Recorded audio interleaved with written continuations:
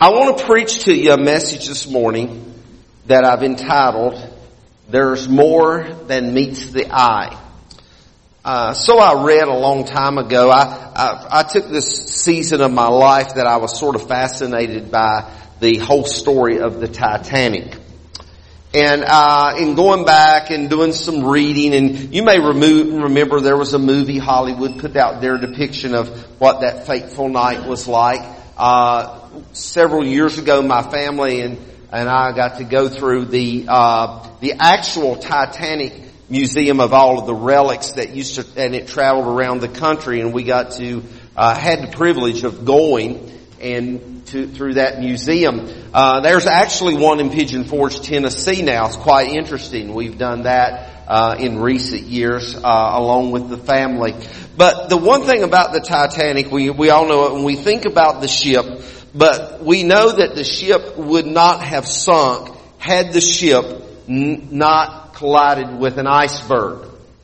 Now, when we think about that and we consider that, I begin to look at the iceberg, and icebergs are sort of fascinating to me anyway. When you begin to study the iceberg, you find that when you that the iceberg itself, as mountainous as it may seem, and I've never seen one in person, mind you, but in pictures and movies and things, when you see that iceberg, you see this big mountain of ice projecting up out of the water. But what is even more fascinating is that's only, on the average, 1/10 of the size of the iceberg.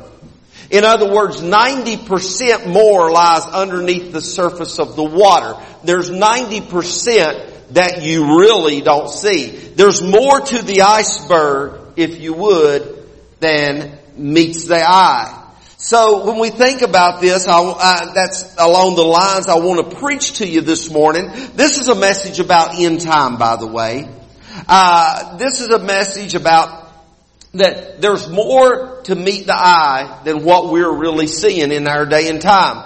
Although, granted, we are seeing much, much more than we probably were just a few years ago. So there's more going on behind the scenes in the realm of God and in the spiritual realm than we could ever imagine. If you have your Bibles, I got actually quite a bit of scriptures to read this morning. I want you to turn to the book of Romans chapter 1. The book of Romans chapter 1. And ordinarily I would read from the New International Wording, but this morning I'm going to be reading from the NLT simply because of its plain spoken forward way of presenting this particular passage of scripture. Romans chapter 1, begin reading at verse 18. The scripture reads, "But God shows His anger from heaven against all sinful, wicked people who suppress the truth by their wickedness. They know the truth about God because He has made it obvious to them." You know, God reveals His, I don't pause right there, insert this thought in your mind. God reveals Himself to every person in some capacity. They know the truth about God because He's made it obvious to them. For ever since the world was created, people have seen the earth and the sky. Through everything God made, they clearly see His invisible qualities. You know, I've been asked the question before, Pastor or preacher, what do you think happens to like the Native American Indians and that never saw a missionary, never heard anybody preach a gospel, or some of the portions of the earth that are still unreached?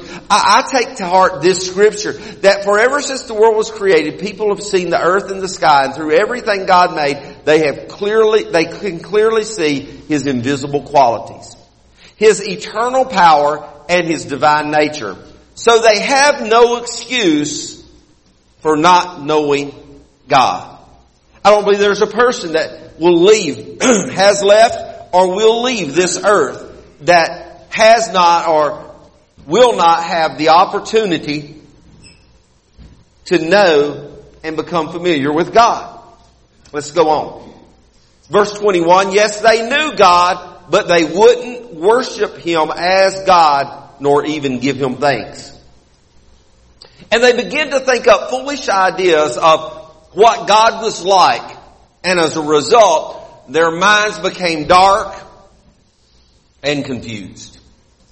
Claiming to be wise, they instead became utter fools. And instead of worshiping the glorious, ever-loving God, they worshiped idols made to look like mere people and birds and animals and reptiles. So, listen to this. So God abandoned them to do whatever shameful things their hearts desired. How sad and ending that God would abandon.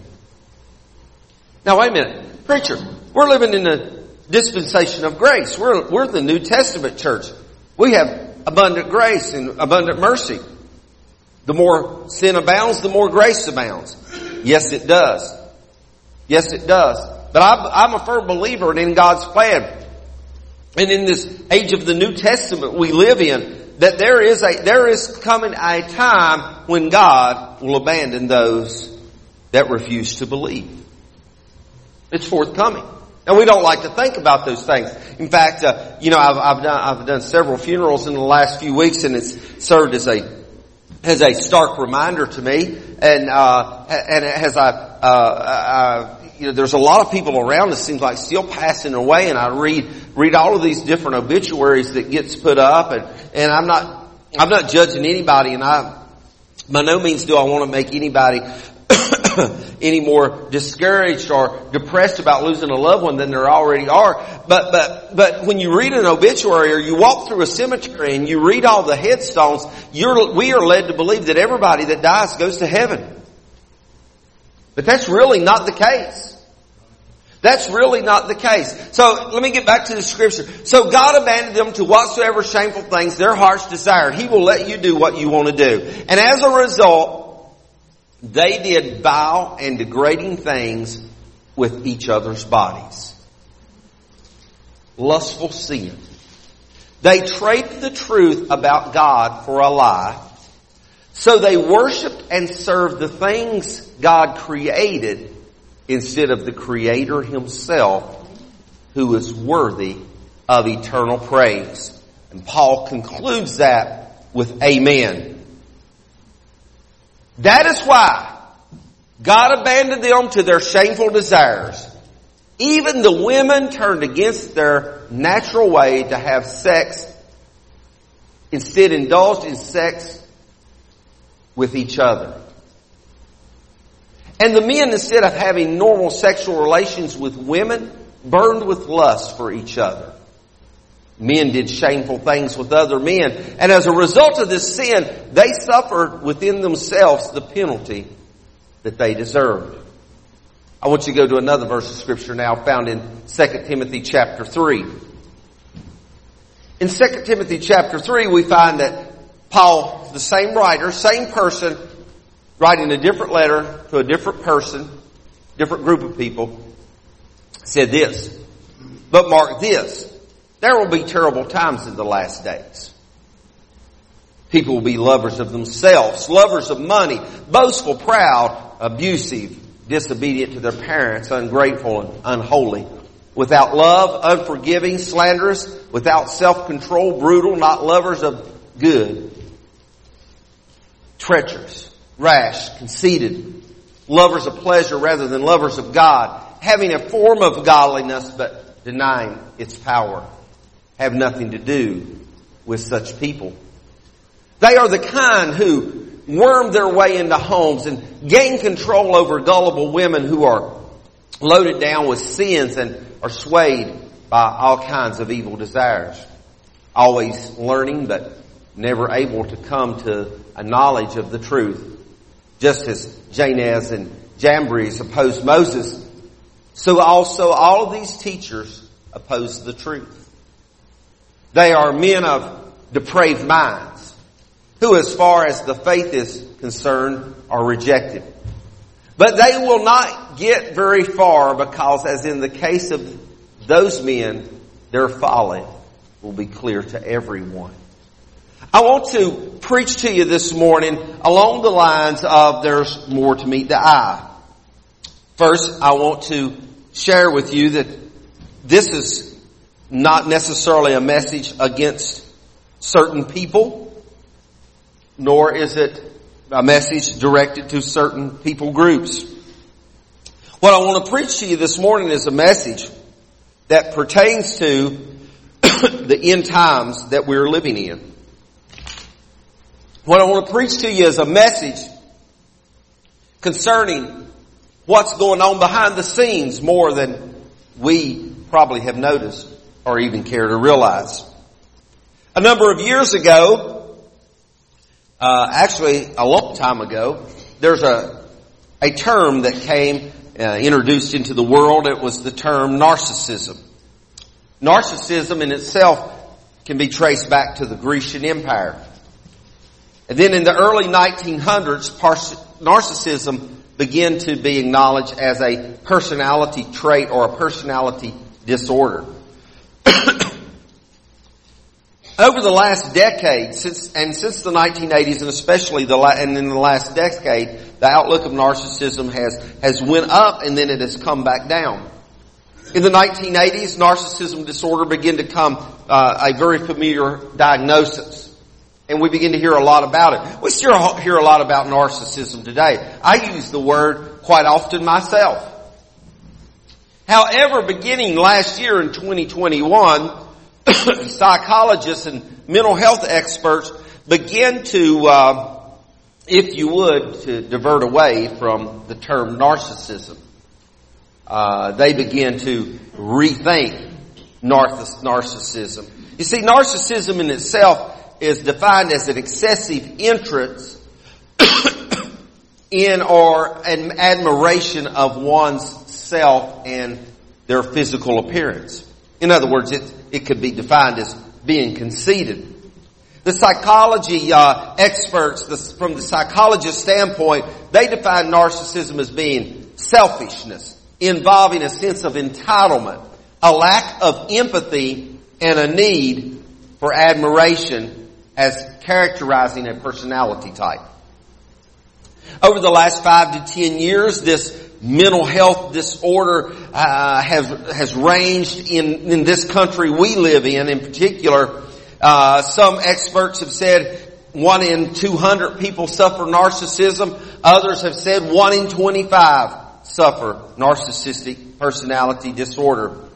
But going back to this last year in 2021, the psychology experts now claim that narcissistic disorder, NPD, narcissistic personality disorder, has been grossly overdiagnosed. They said there's really not a disorder there at all, a mental disorder. But actually what we have happening around us is nothing more than an overwhelming society that is consumed and overcome with greed and self-centeredness rather than a true mental disorder. So maybe narcissism is not as prominent in reality as we think it is. If you're suffering from NPD, I'm not trying to criticize you. I'm not trying to press you down. In my mind, in my way of thinking, I think some way about, sometimes we see children that are diagnosed ADD. And I'll tell you, I was probably ADD when I was a child. My mama had a cure for ADD. It was called the pink fly swatter that hung up beside the kitchen window. I think there's some ADD going on. I think the cure ADD might be going around about, you can have this ADD attack, and by the time Dad gets that belt slid out of his belt loop, ADD attack can be over in just a split second of time. I'm a firm believer in that. I don't think you should abuse them, but I think we can correct them and do it in the right way. Spare the rod and spoil the child. You see, so the whole thing of narcissism, that now they're looking at it and say, well, it's not really as a big a mental problem, a mental disorder as we once thought. It's more a thing of we've become greedy and self-centeredness. And your experts, your science is saying that. Now, when we look back, this is nothing new, because when we search back through the Bible, we find all kind of selfishness, if you would. Some would say they were narcissistic, but it's selfish driven. We can think about David. David wasn't satisfied with his own wife. David wanted the wife of some other guy named Uriah, and he sinned with that woman. And it even caused him to take Uriah's life. And later, he would lose a son that he had with that wife, Bathsheba. We can think of another selfish couple. We can think about a guy named Ahab that had a really bossy wife. Her name was Jezebel. And Ahab wanted a vineyard that belonged to a guy named Naboth, but Naboth said, no, I don't want to sell it because this is my family heritage. This is what's belonged to my family. And Jezebel says, well, you're the king, you should do it. And it cost Naboth his life, and he takes that vineyard through selfish conceit. He gets it through ill doing. Another guy that he could have had anything he wanted. He asked for wisdom. His name was Solomon.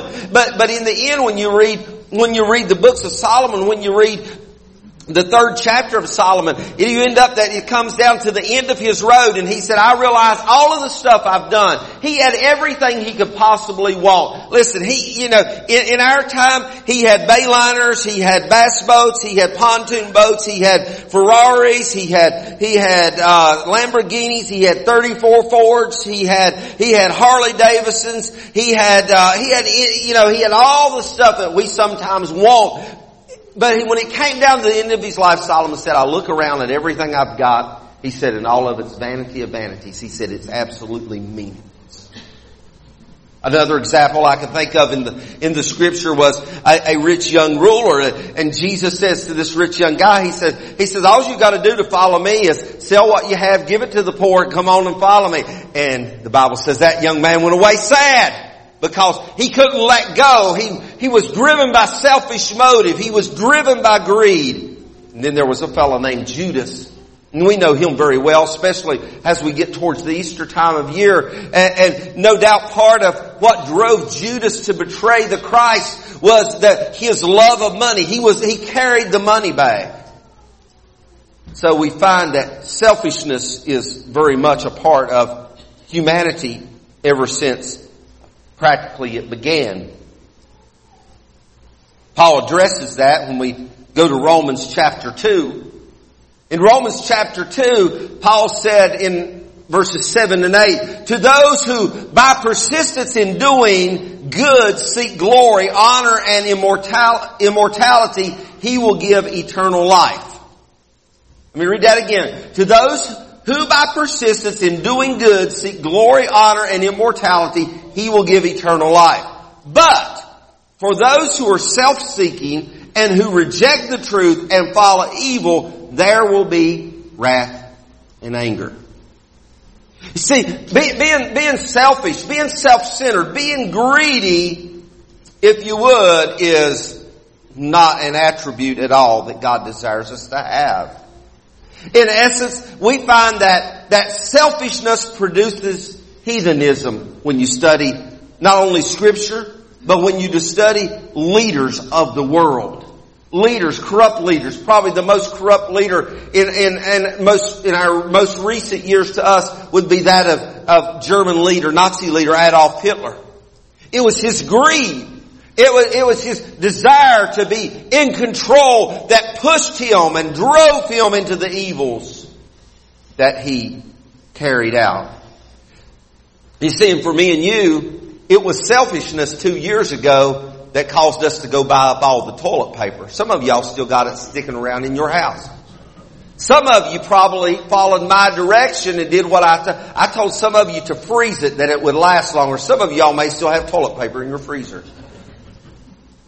It's selfishness that caused us to line up at the gas station in many cases. It's selfishness that caused fights to happen right there in the gas parking lot. The other week when it snowed and they said it was going to be, this was going to happen and that was going to happen, Sarah and I went to the gas station because we were out of gas, and it took us 45 minutes to get gas. One guy in front of us filled up 2 vehicles and filled up approximately 10 5-gallon cans. He had them in the front seat, the back hatch. He had them anywhere he could stick a can of gas. He had them. We are people that are driven by selfishness.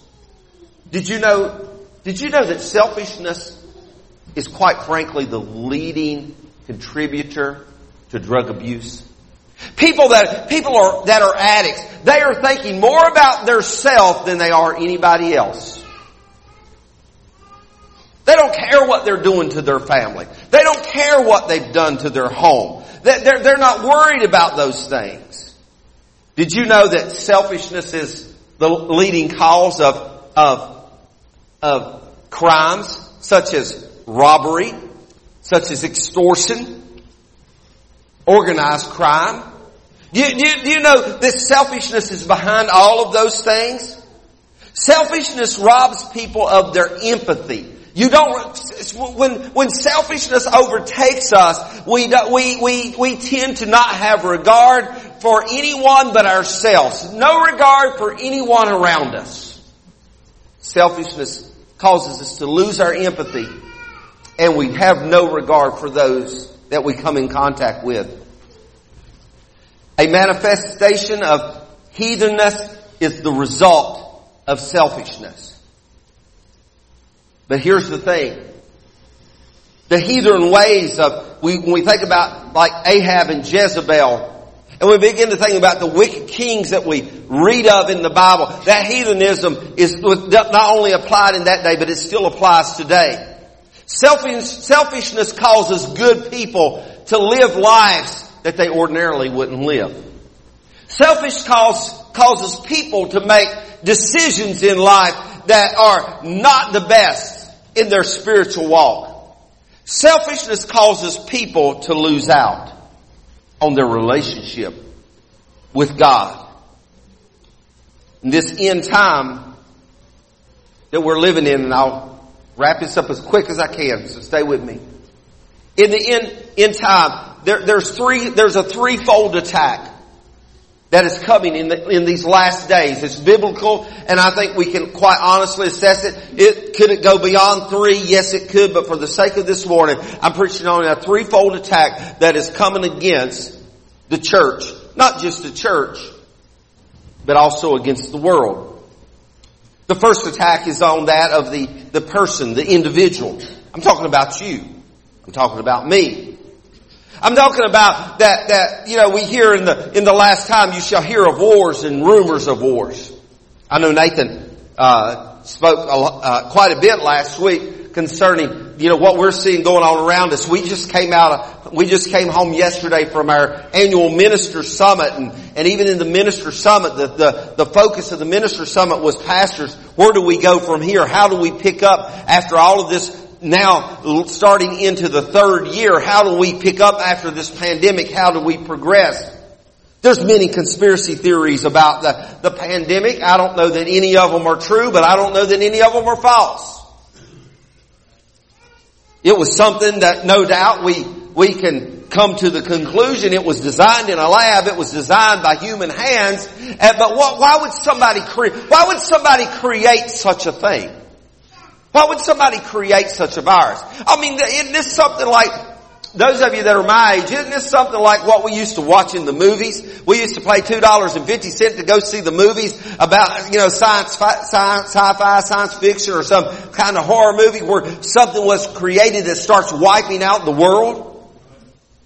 Could it be for population control? Could it really have been germ warfare, as some conspiracy theories have it? I don't know. I can't say that it is, but I can't say that it isn't. Maybe it's about population reduction. You see, people are unique. People, I'll elaborate more on this in just a few minutes, but understand, out of everything God created, and listen to me, those of you that love animals, love dogs and cats, I don't have a problem, especially with dogs, but I don't have a problem with cats as long as they stay off of my front porch. Praise God. Get off of my front porch and my car. But listen to me. I've got news for you. Dogs don't go to heaven. Cats don't go to heaven. Pigs don't go to heaven. Goats don't go to heaven. None of those things go to heaven. The only thing that has a living soul, the only thing that is made eternal in God's creation is humanity. That's me and that's you. When God made us, and when I talk about this, I think about Nathan. When we were in Honduras, Nathan's teaching all these children, and he gets down and he draws in the dirt a man named Adam, and he tells the kids how that God took dirt and he made this man, and then he gets to that part about breathing breath into Adam, and Vicky was standing on the sideline there with us. She said, if he sticks his mouth in this dirt, I am going to die. He didn't do it. But you know what? God breathed His breath, His pneuma, His Spirit into us as humanity. God didn't do that to anything else. Little Fluff, Fido, Rojo the pet rooster, Porky the pet pig, nothing else, no other creation on the face of the earth did God breathe His breath into except for humanity. And humanity, when we read the Scripture, became a living soul. There's a part of you and a part of me that is eternal. Are y'all going to bear with me? I got to get through this.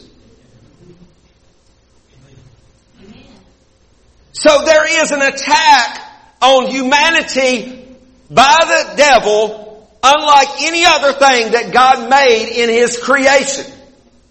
Because when humanity, we are breathed in by the breath of God. We are living souls. We have a will. God gave us a conscious will to make decisions and to calculate things and to determine things.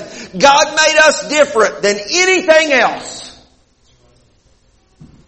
And in that He made us different than anything else, there is nothing that can worship God. The rocks may cry out. The trees may wave their limbs in the winds as they blow, but there is nothing that can praise God, not even the angels of heaven. There is nothing that can praise God quite like humanity that has been redeemed from out of the sin curse of the earth. There is nothing that can praise God quite like man.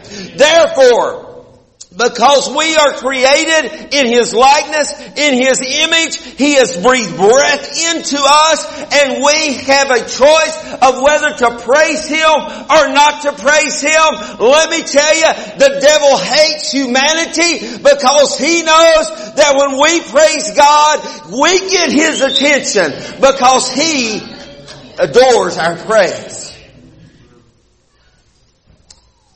Stay with me. So, wouldn't it seem logical that if Satan wants to destroy the praise that's going up to God, the most logical way to destroy that is to destroy humanity. It's to destroy humanity. This message again is not about topics per se, but it is about end time. Through the years, we've heard it. We've heard so much about it in recent years. And just a few Sundays ago we actually found ourselves, acknowledging, if you would, right to live, right to life. Do you see the ill of abortion? The ill of abortion is if God can, if the devil can kill people, if he can kill you and me, but, okay, let's say someday we're all going to die, but, AK, how old are you, AK? How old are you? 82? 83. 83 years. Okay, if the devil could kill AK right now, he still had 83 years to praise God. But out of the voice of the womb, if the enemy can kill out of the voice of the womb before the baby is ever born, you see, then he has destroyed a praise. He is destroyed. The World Health Organization, in their latest information, they estimate because they don't have records of all, but they estimate that between 40 and 50 million abortions are happening every single year. That's 125,000 abortions per day. That's 125,000 that will never praise Jesus in the capacity that we know him. You see, so the harm of abortion is not that a child just doesn't get to live, but in the spiritual sense, if the enemy can convince us that there's no worth to fetal tissue, there is really no life until birth happens. I know of a situation where a young woman had a set of twins just several months ago, and as she had those twins several months ago, they were premature, they had a lot of issues, and the doctor actually said, what we need to do is just go ahead and give birth, and then we will let them die. She said, oh no. She said, we're going to do whatever we can do, and we're going to take care of those babies. And I want to tell you something now, we're 8 months later, and both of those babies, they still got some medical issues going on, but the doctor said there wasn't no hope. We just going to let them be born and let them die right there on the table. But thank God somebody had enough faith. They believe where there's life, there's hope, and they didn't accept what a doctor wanted to do, and they gave birth, and those babies are doing well today. Maybe they'll preach the gospel someday. Who knows? But you see, abortion is an act of selfishness. And you could be in this room and you could have had an abortion.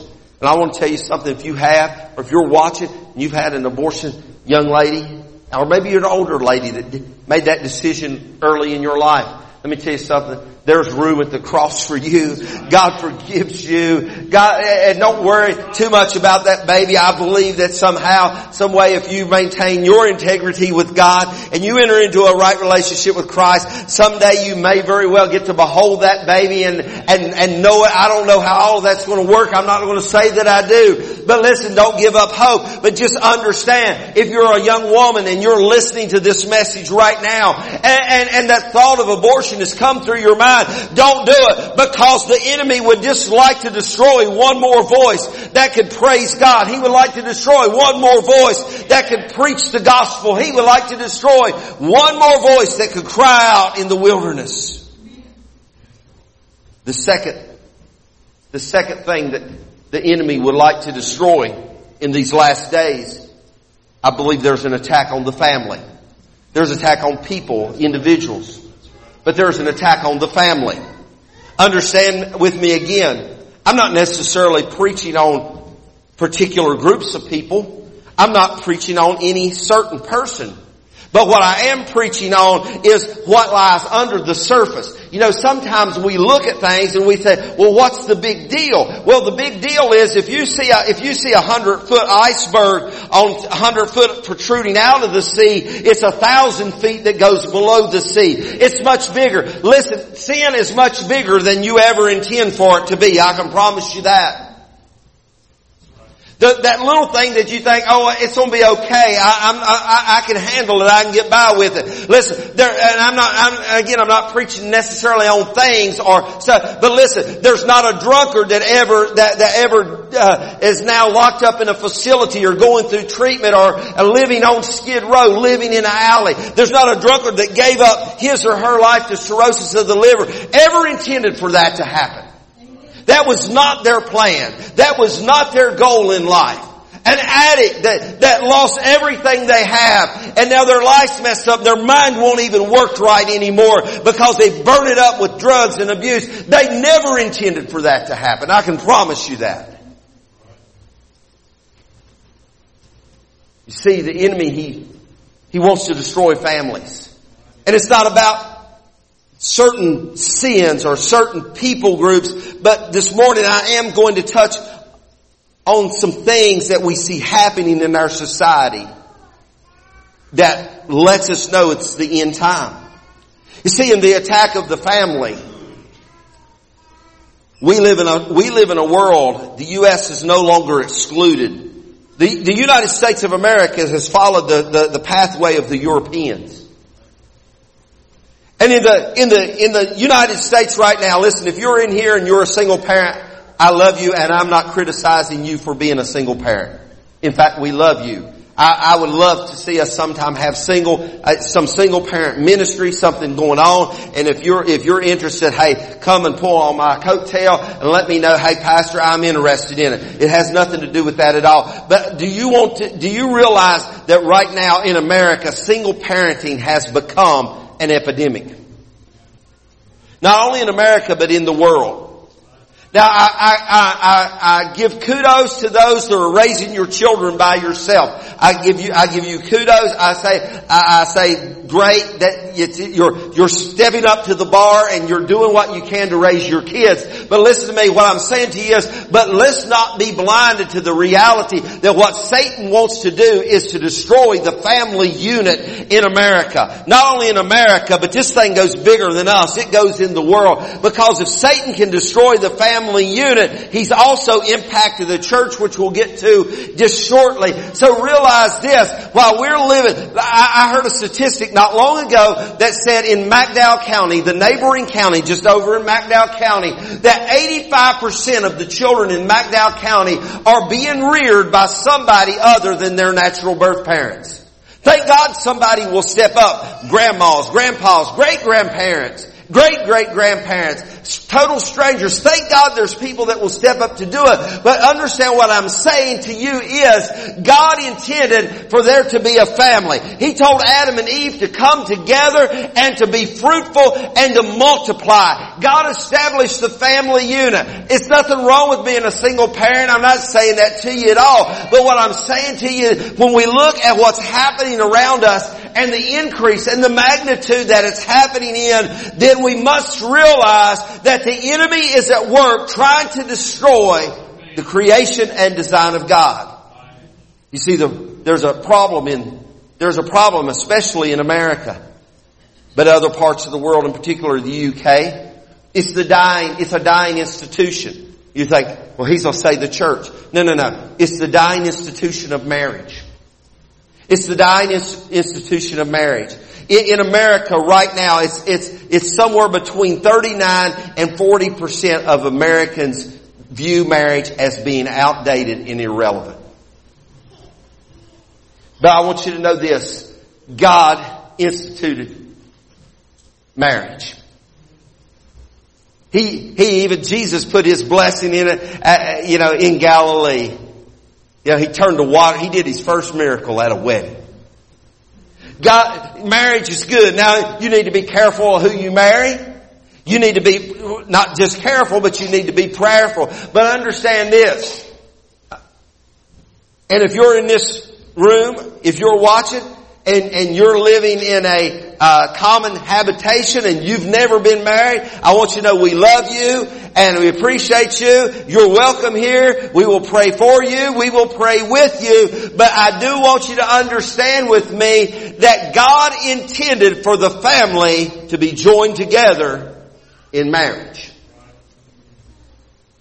Because when the family is not joined together in marriage, there is less opportunity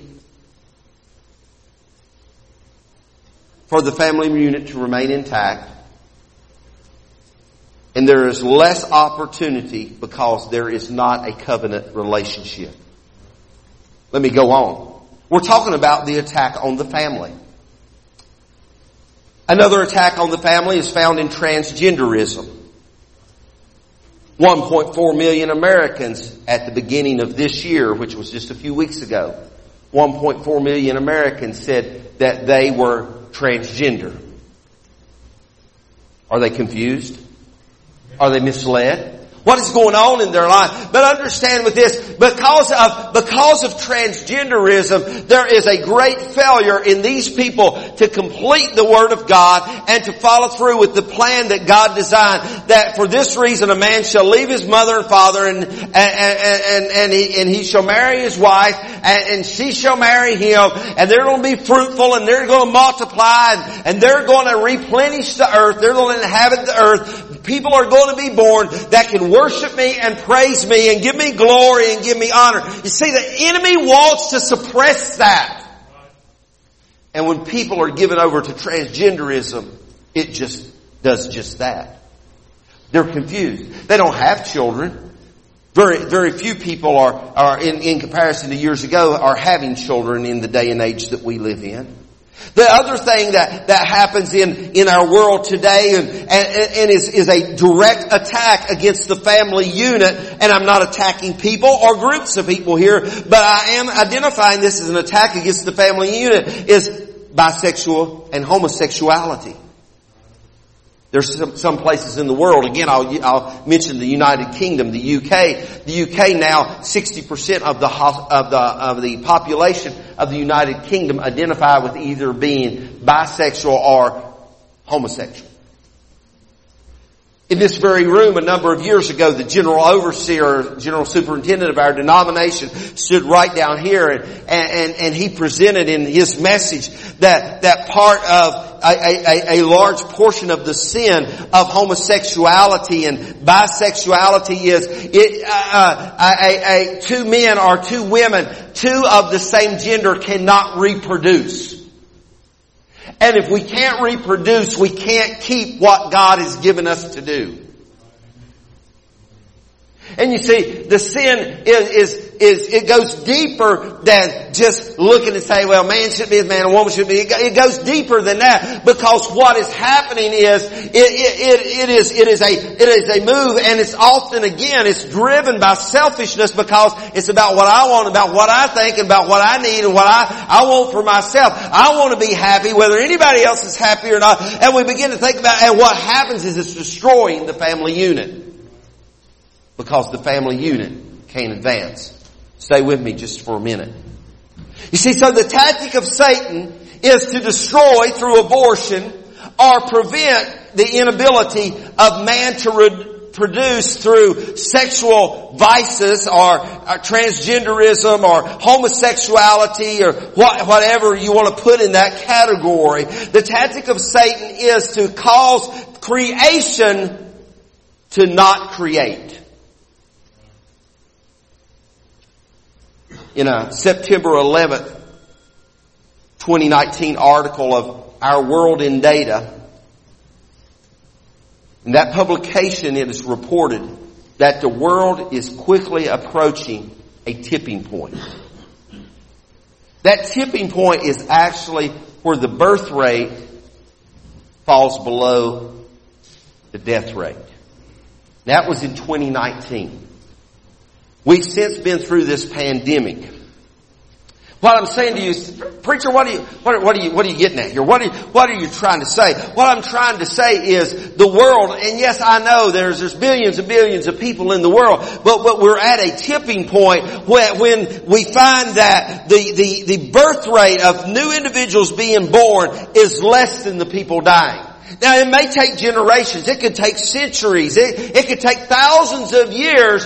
But what I'm saying to you is this. Because of the perversion and the thought processing and the thinking of humanity, and I believe it all comes from the deceitfulness of Satan, the world is about to pivot and become in a major, if you would, it may take, again, years and years and years, but the world is shifting to a decline, and if you would, an extinction. We could be like the dinosaur someday. Humanity could fail to be on the face of the earth. Now, I know all things are possible with God, but do you understand with me what I'm saying this morning? It's Satan's tactic. His motive is to destroy the creation that God breathed His breath into and the creation that brings Him praise. Man is the only creation that is infused with the breath of God. And we have been filled with the Holy Spirit. And we have been made in God's image. And we have God's breath. We are a threat to Satan just by simply being human beings. He despises every man, every woman, every boy and girl. And he knows that the Lord has told us, let everything has breath, let them praise the Lord. And if He can destroy humanity, if He can destroy the creation, don't you ever think that He won't. I'm in overtime. Hang with me. Third thing, he wants to destroy the person. He wants to destroy the family unit. The third thing is he wants to destroy the church. Now, most of us in this room, when we think about church, we think about a building. I'm not thinking so much about a building as I am the congregation or the congregating of people. This final attack is on the church. 9 out of 10 congregations in America right now are in decline. The COVID pandemic, because of people that once went to church and they were going to church, but they became dislodged from the church during COVID, and now they have never returned. Their statistics say there's a good chance that many of them will never return. But church attendance, what is the church attendance right now in the average trend of decline shouldn't have occurred until about 2025. But the pandemic opened a doorway for people to make their exit. And if you're listening to me this morning and you made your exit, you need to trim your lamp, get it burning, and you need to get yourself back in church, whoever you are. 9 out of 10 congregations are in decline. A generation ago, the normal for a family was to attend worship service and discipleship together multiple times a week. 2 times. Sunday morning, Sunday night, or maybe Wednesday night, 3 times. A generation ago. That has deteriorated to once a week. Now it's gone to twice per month. In Barna's 2020 survey, the concept of faithful attendance in the American church has slipped to less than 1 time a month.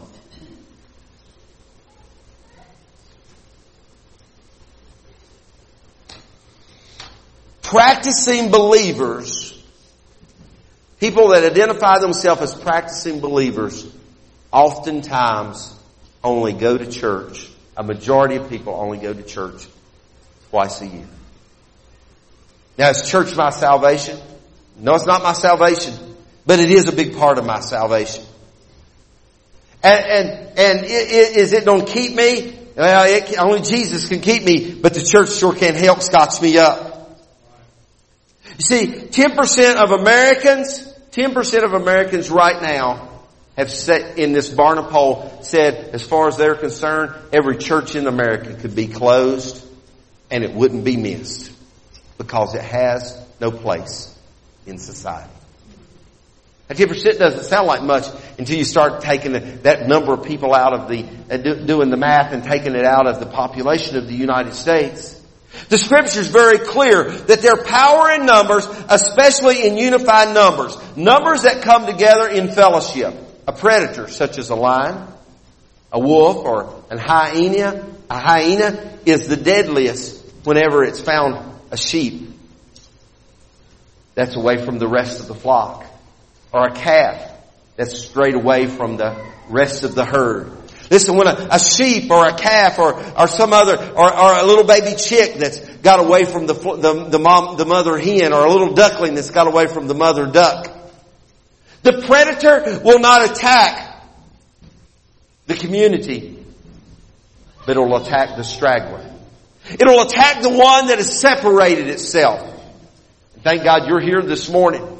And thank God that you're here in the family. And maybe you haven't been for a long time, but thank God you're here this morning. But if you're out there watching this morning by live and you've become separated from the family, you better watch out. There's hyenas, there's wolves, there's predators out there. And while you're out there wandering around by yourself, there's eyes watching. You have become prey. So there's more than what meets the eye. There's more than what meets the eye. But here's what I don't want to leave you on a down note. Because what I've done preach to you, man, that sounds almost depressing. That sounds terrible. What kind of shape is our world really in? What really is happening in our world? What is taking place? Man, this sounds so awful. Come quickly, Lord Jesus. But when we go to to what Jesus said in Luke's Gospel. He said, there will be signs in the sun, moon, and stars. Nathan, get that. I just want to speak the name. There will be signs in the sun, the moon, and the stars. On the earth, nations will be in anguish and perplexity at the roaring and tossing of the sea. People will faint from terror, apprehensive of what's coming on the world. Don't that sound like us right now? Apprehensive of what's coming on the world, for the heavenly bodies will be shaken. At that time they will see the Son of Man coming in a cloud. Somebody ought to be saying, somebody ought to have your hands up right now saying, thank you, Jesus. And at that time they will see the Son of Man coming in a cloud with power. Not only with power, but He's going to be coming in great glory. And when these things begin to take place, can you say when they begin to take place? When these things begin to take place, stand up. Lift up your heads, because your redemption is drawing nigh. Listen to me. There's a lot of stuff going on in the world. The one that has come to kill, steal, and destroy. He's attacking people, he's attacking families, and he is attacking the church. They all three are intertwined. I want you to know that. But thank God, He can only do what He that now lets will let go until He be taken out of the way, according to what Paul said. And there is a day coming when we'll look up into the heavens, and there stepping into the portals of glory will be the Son of God. He will be on a white horse. He'll have a vesture on, and He will call, that's painted in blood, and He will call us to come and join Him. You see, I want you to know, what we see right now is just the tip of the iceberg. We're not seeing everything that's about to come or will come. And what we see in this world right now, even in the glory of the Lord that we behold, it's no way compares to His glory. In fact, the Scripture says that right now that we look with a glass darkly, a piece of metal that has been smoked, a distorted image of what heaven's going to be like. But when Jesus comes back, we'll get to see Him in His fullness. We'll get to behold heaven in all of its glory, and we will get to be with Him in the air. So we haven't seen the tip of just the tip of the iceberg. What's before us is much larger and much bigger than we could ever imagine. So don't give up hope. If I've got on your toes today, bless God, we love you, but it's up to you to do something about it. If we've got into some territory in some way in your life, only you can get a hold of God and say, God, and let me tell you, He is faithful and just to forgive you of every sin. He is faithful and just to cast every sin, no matter what it be. He can cast it as far as the east is from the west. It's put in a sea of forgetfulness, as we say, never to be remembered against you anymore. So if you've been offended,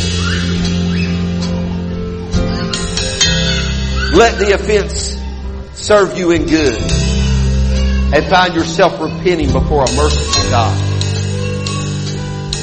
Find yourself repenting before the Lord Jesus Christ.